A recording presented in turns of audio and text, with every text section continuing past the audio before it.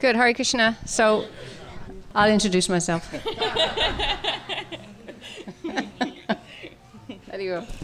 Haribo.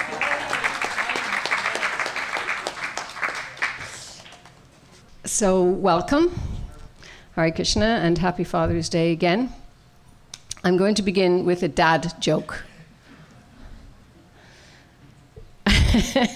Caroline is laughing already, and I haven't even said the joke. So, what did the Mayavadi ask for when he went to order at the pizza place? Make me one with everything. Get it? Make me, you get a pizza one with everything. And if you want to be a Mayavadi, you want to be one with everything. Get it? Yes. All right. So, just a little introduction before we get to our topic of fathers and the Bhagavad Gita. And of course, the Bhagavad Gita was given to us by our spiritual father. And for anybody who's following this path of bhakti connected to this tradition, accepting and understanding and acknowledging Prabhupada is everybody's spiritual father, the founder Acharya, who has given us the teachings to help us get to know our original father. So I came across the Bhagavad Gita when I was about 21. I was born and raised in Ireland, as most of you know, in a good Catholic tradition. And I was just always a little bit, I was unhappy with unhappiness, basically, in the world, and how the world seemed to be so unfair. And it didn't seem reasonable that, different people had to suffer different terrible conditions, what to speak of, ultimately all of us dying. So when I came across the Gita, it really spoke to me, answered a lot of my questions, confirmed a lot of my thinking.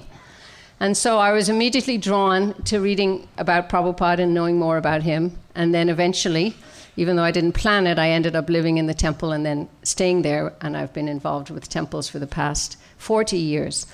But I come back again and again to the Gita because really it has the foundation. It has everything. And if we are solid in our foundation, then everything we build on it is getting us to the right destination. Okay, so we'll start with this verse in the Bhagavad Gita 14, chapter 14, text number 4. If you want to pull it up on your phones, feel welcome to do that, but we'll be moving through other verses again. So this one is a rather famous verse. I'll sing it one time, and then you can all practice your Sanskrit as well. Sarvayonishu kunteya Okay, let's do it that way. Sarvayonishu kunteya murtaya sambhavantiya tasam prama mahadyonir aham bija pradapita. When we were new in our movement, we used to call our fathers Pita. Our kids used to call them Pita. And then somebody told us, actually, that's Sanskrit for yellow. The proper pronunciation is Pitta. Do you remember that in the early days? No? I remember that. So Sanskrit pronunciation is really important, actually, because you can be saying the wrong thing, thinking you're saying the right thing. It should be understood that all species of life, O son of Kunti, are made possible by birth in this material nature, and that I am the seed-giving father. So Krishna is saying this. He's telling very clearly to Arjuna, the son of Kunti, that all species of life are made possible by birth in this material world. Now, earlier in the Gita, Prabhupada tells us we're actually unborn. So, how do we reconcile all of that? Now, around this whole chapter 14 is considered one of the most important chapters, and Prabhupada says in one of the purports, if you can understand this chapter, you can reach perfection, which means in the bhakti tradition, understanding who you are, who Krishna is, and our relationship with him on the deepest levels possible. So the verse before and the verse after this 14:4, the total material substance called Brahma is the source of birth, and it is that Brahman that I impregnate, making possible the births of all living beings, O son of Bharata. Material nature consists of three modes: goodness, passion, and ignorance. When the eternal living entity comes in contact with nature, O mighty armed Arjuna, he becomes conditioned by these modes. So basically what Krishna is saying is, he glances at the material energy called Brahman, and we are placed inside that material energy. So we inhabit these material bodies, these life forms. And he gives an amazing purport. And I've made the purport a little, I've divided it into 6 separate points rather than reading one paragraph. And each point is so full that practically we could spend a separate class on all of that. Sorry. Okay. Now going back to I am the seed-giving father. That's the nugget you want to take away. This is Krishna. He is the seed-giving father. And in the Gita, you'll find out that it doesn't mention Krishna as father a lot. It doesn't use the word father. It uses the word creator or the source, like that. But here, in this verse, it is clearly explained that the Supreme Personality of Godhead, Krishna, is the original father of all living entities. The living entities are combinations of the material nature and the spiritual nature. Very simple stuff in one level, but are we actually living into it?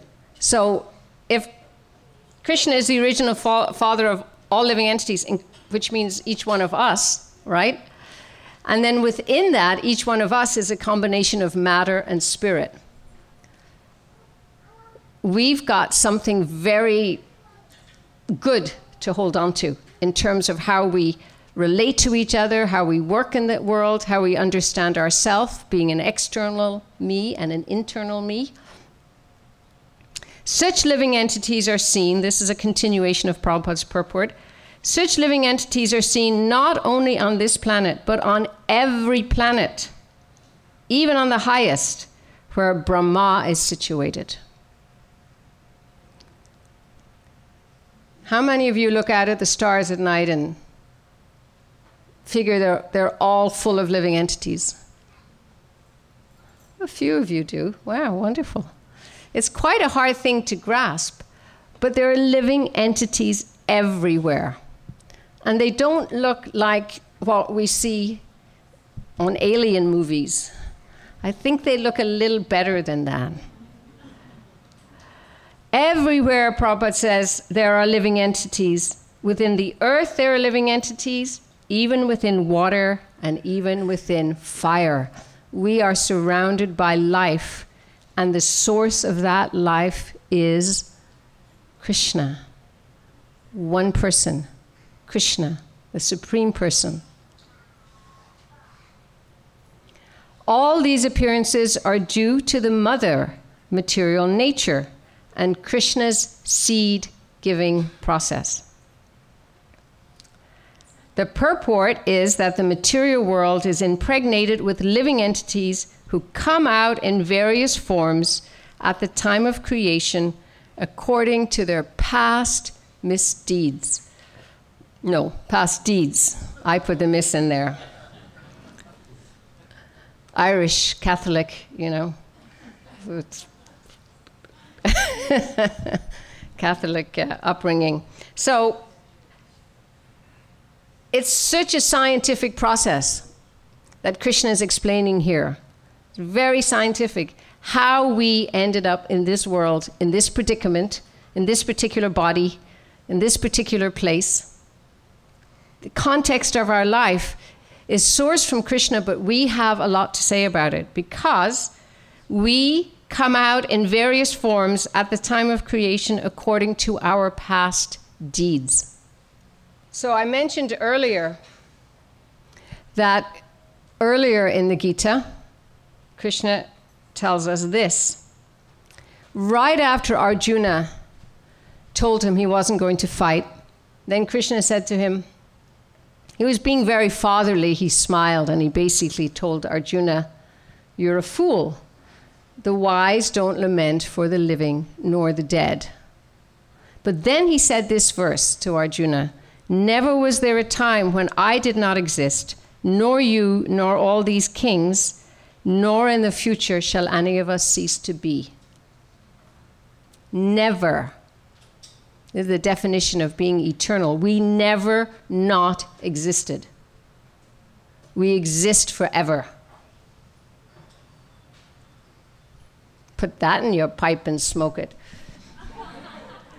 It's a big thing. We live forever. And we have lived forever. Never, Krishna tells us. What is the implication of that in our life? So how are we created if we've lived forever? Right. The body. So it's our body that's created. We're placed in this material energy. But we ourselves are not created. We are eternally connected to Krishna. You could say, because eternal means there's no beginning, but we are connected to him. So as long as Krishna exists, we exist. But we're covered. We're badly covered, and we forget this. So we are created because we had a desire to come away from Krishna. And we're placed in this material energy to enjoy or suffer. Our desire is to enjoy, our desire is not to suffer. But we are created in that way. Our body is created. But we have a lot to say in how our body moves forward. Okay. So here's another verse. All created beings have their source in these two natures of all that is material and all that is spiritual in this world. Know for certain that I am both the origin and the dissolution. So Krishna tells us here that he's all over the place. And throughout the Bhagavad Gita, Krishna says this again and again. I am the source. I am the origin. For all that is material and all that is spiritual in this world, it goes back to the root of Krishna. And yet, everything that is created does not rest in me. Behold my mystic opulence. Although I am the maintainer of all living entities, and though I am everywhere, I am not part of this cosmic manifestation, for myself is the very source of creation. It's described, and at one point Lord Brahma met Krishna. I think it was after when he tried to trick Krishna and he stole the cows.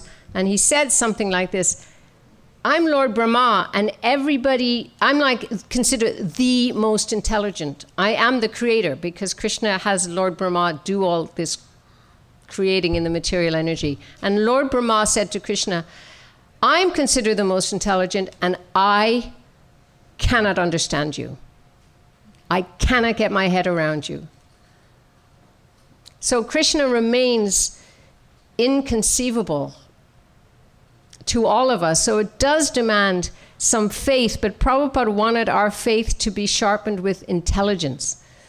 He wanted us to get this information, and he wanted us to think about it, to meditate on it, to digest it. You can eat as much as you can possibly eat, but if your digestion is not working, right? you're not going to be well. And there's so much content in the world. You can turn on your phone at any time and hear Krishna Katha, right? That's a great thing.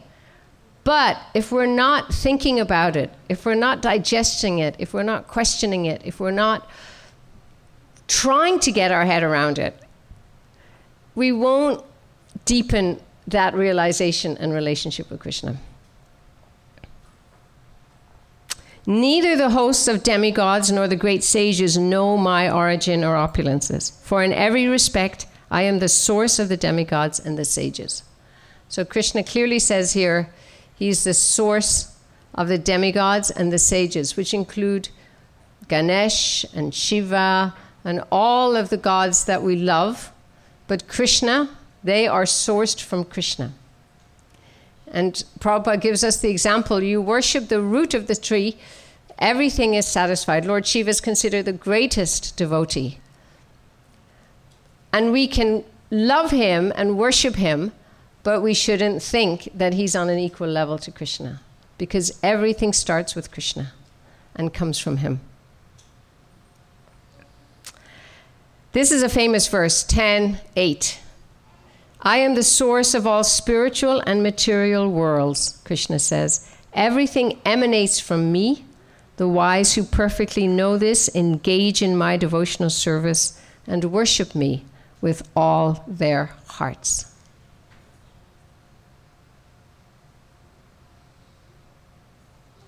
Worships me with all their hearts.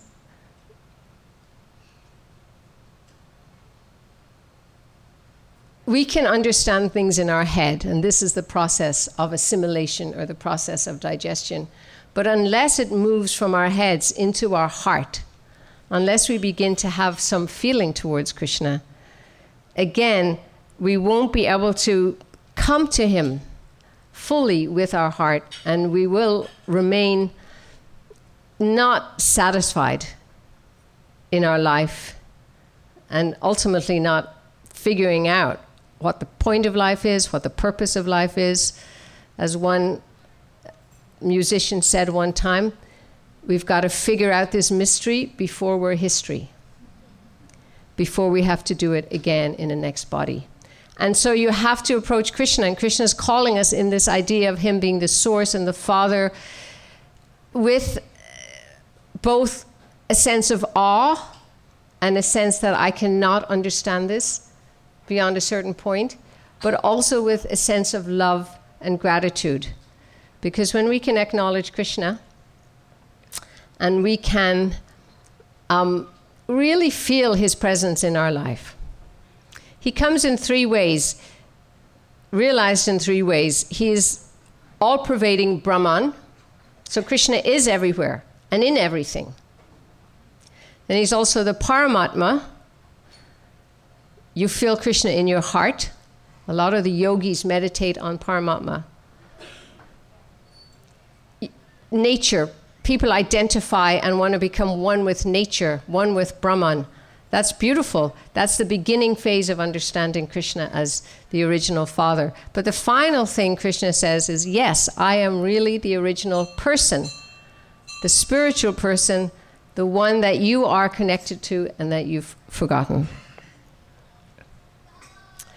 By worship of the Lord, who is the source of all beings and who is all-pervading, a man can attain perfection through performing his own work. This is the clue. So in the last verse, Krishna said, worship me. Wise people worship Krishna with all their hearts. And how do you worship him? Through performing our own work. What is ours to do? Chaitanya Charan has a lovely saying. He says, find your place, find your pace, access grace. Find your place, find your pace, access grace. We're all very different.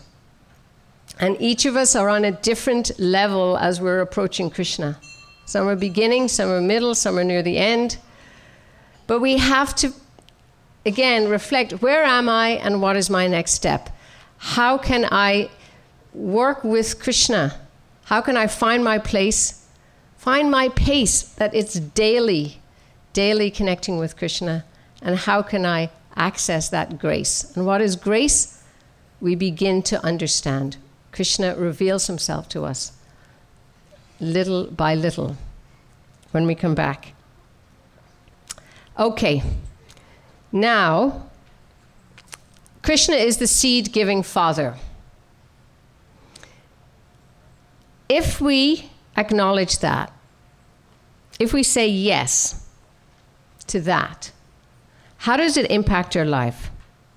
What does that ask of us?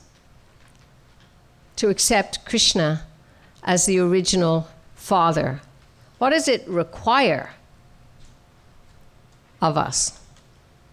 So I want you right now to turn and get into groups of 3s or 4s, and I want you to answer that question. What does acknowledging Krishna as the seed-giving Father ask of us? Okay, turn around. I'm going to put you to work a little bit. Come on. I know you don't know, but think about it. What is knowing Krishna as the seed-giving Father? What does it mean to us in my life? What does it mean to us in our lives? Turn around. Make small circles. Talk to each other. Bring everybody into the circle. Prabhuji. Turn around. Go behind you.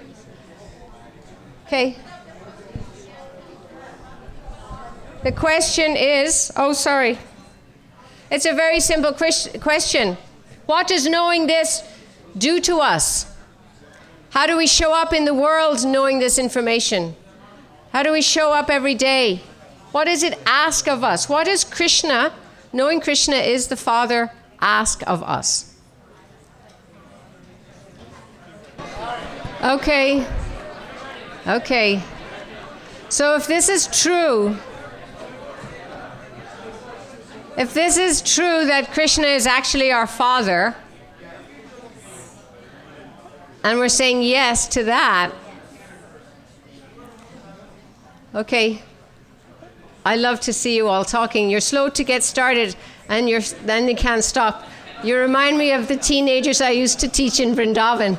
I couldn't get them to do anything, and then I couldn't get them to stop it when they started it. Good. I'm going to call on you, but yeah. Okay, yeah, let's hear. What is actually accepting and knowing that yes, Krishna is the original Father. He's the owner of everything. He owns me. He owns the world. He owns everything. What does that do to us? And what are we supposed to do with that? Yes, who had something from their group? Hi, everyone. Hare Krishna. So, to me, with Krishna being the seed-giving Father, that translates that there's life in every one of us. There's life in the trees. There's life in the birds and the ants, all around us, right? And so to devote ourselves to Krishna means to devote ourselves to the seed-giving life that he places upon each individual that we come across and each flower that we see in the bushes, right? And so what that means is that we treat it with reverence, we treat it with respect. Well, actually, just reverence, because respect is conditional and reverence is not, because it's an understanding that there's a underlying source, and that underlying source is Krishna, which is the seed-giving Father. Wow. Thank you. You're welcome. I think she completely got the purport of the class. Yes, we have Palaka Prabhu over here. So to further elaborate on that, not just flowers and trees, but also other living entities, which most people in our culture and society think is food. But there are brothers and sisters too. So we don't want to slit the throat of the cows or the chickens or step on ants or swat insects. I mean, if you take it to the extreme, that every living entity is our brothers and sisters. And so why would we want to kill them or eat them or torture them or take advantage of them? But our culture makes people believe, oh, man has dominion over all that be, so we can kill the cats or the dogs or the cows or whatever. But That's not what Krishna is saying. Yeah, yeah. Very beautiful. Thank you. So, yeah, respect for all life and affection, right? Because it's drawing from... Yes, thank you. Yeah, wonderful. We don't actually have to clap out to everyone, but it's nice. Yes, we'll go to the lady, and then we'll come back to the men's side. What did your group... Anything you learned from your group? Hare Krishna. Happy Fathers to all the fathers. So I will say this is a very important thing. Like it says, he is the seed-giving father. So we have to have a faith, like in the second chapter, when Arjuna was confused in the first chapter. Karpanya dosho pahasbhavo, so he does not know. So the same, like we are like Arjuna, we don't know what to do. So he is our father. We have to have a faith in him so we can follow the directions. And then in Mataji just mentioned about in the essence of the Bhagavad Gita, chapter 10.8, Aham sarvasya prabhavo matta pravarti, so that verse, because he is everything, so we have to have a faith, confidence, so we can, whatever he has given in the Bhagavad Gita, we follow that directions, guidelines, so we can make our life purposeful. Nice, wonderful. So what you're saying is, yeah, if we're going to say he's our father, then we're going to ask him for help maybe, or we're going to listen to some wisdom. Now, the little challenge with that is some of us may not have had great experiences with our father in this life, perhaps, I don't know, or have an absent father or a difficult father. So sometimes that affects our ability to relate with Krishna as a father. We also need to keep in mind that Krishna, while he's the original seed-giving father, he's also this cute Damodar who steals butter, and he's also handsome Krishna who dances in the rasa dance, right? So our philosophy is so deep and so wide that we want to be able to find where we can relate with Krishna the best. But this philosophical understanding that he is the source of everything can, if we accept it and say, therefore he has something to teach me as to how I can get out of this predicament, how I can actually make my way back home, back to the spiritual world. If we look at how Krishna acted as a father in different ways in the Gita, because he did give Arjuna his opinion. He said, here's what I think you should do. But in the end, he said, but you decide. You decide what you want to do. And that's a real example of fathers, especially with an adult child, right? When you have a little bit of a kid, you give them a limited choice. But he definitely answered Arjuna's question. He definitely gave him his opinion. And he said it clearly in some places, this is my opinion. But he did, in the end, he said, Arjuna, I leave it up to you to decide what to do, which is like a good example to follow, right? He's got something to say about that. No, I'm just going to give a practical example. I almost married as a teenager. And I was just about to go to medical school. And my father explained to me the situations, that why should I marry? And why should I marry to this particular person? So he explained to me everything and he said, it's up to you now. Yes. Yeah. So my father acted the same way. Yeah. And look at that, I'm still happy. But we are curious. Did you marry at 14 as a teenager, or did you wait? You did. Oh wow, good for you. Yeah. But you also you appreciated that your father gave you some good perspective, but then let you have that choice. Okay, he was almost 18, so it wasn't a young wild teenager. Okay. Yes. Here, lovely. Again, the question is, what is knowing that Krishna, not only knowing, but actually accepting that Krishna is the seed-giving father? What does that require of us? What does it ask of us as we go about our life? Yeah. Hare Krishna Mataji, happy Father's Day to everyone. I was thinking that if we accept Krishna as our Supreme Father, then we should try to become obedient sons and daughters of Krishna.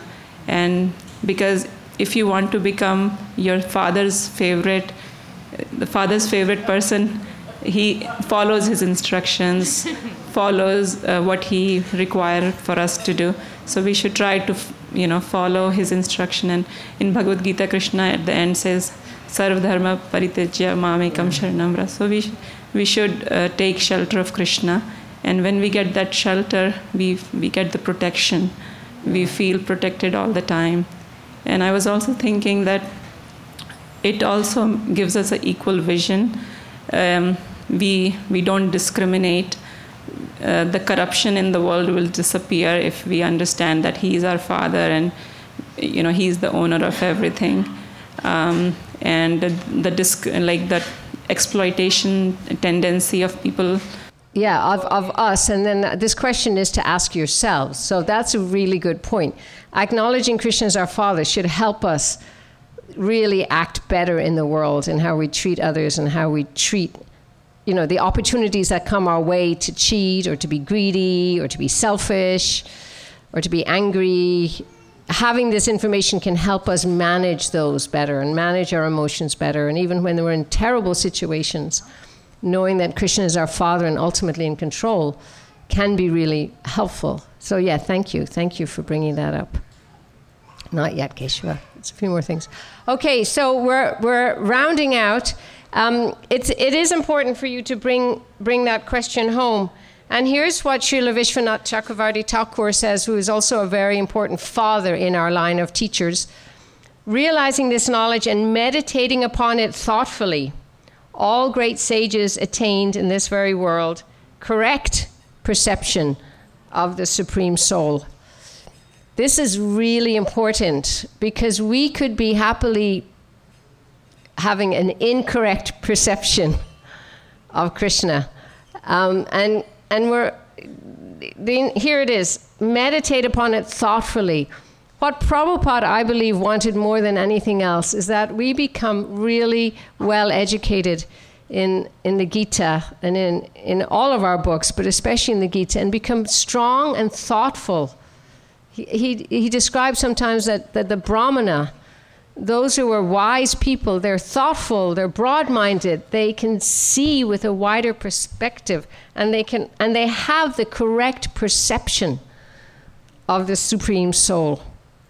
And there's my Mayavadi joke at the beginning was a dad joke, and usually dad jokes are pretty duh, right? So your response was really good for a dad joke.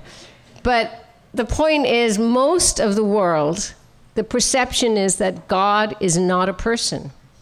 They'll give lip service to God as a person, but they really a lot of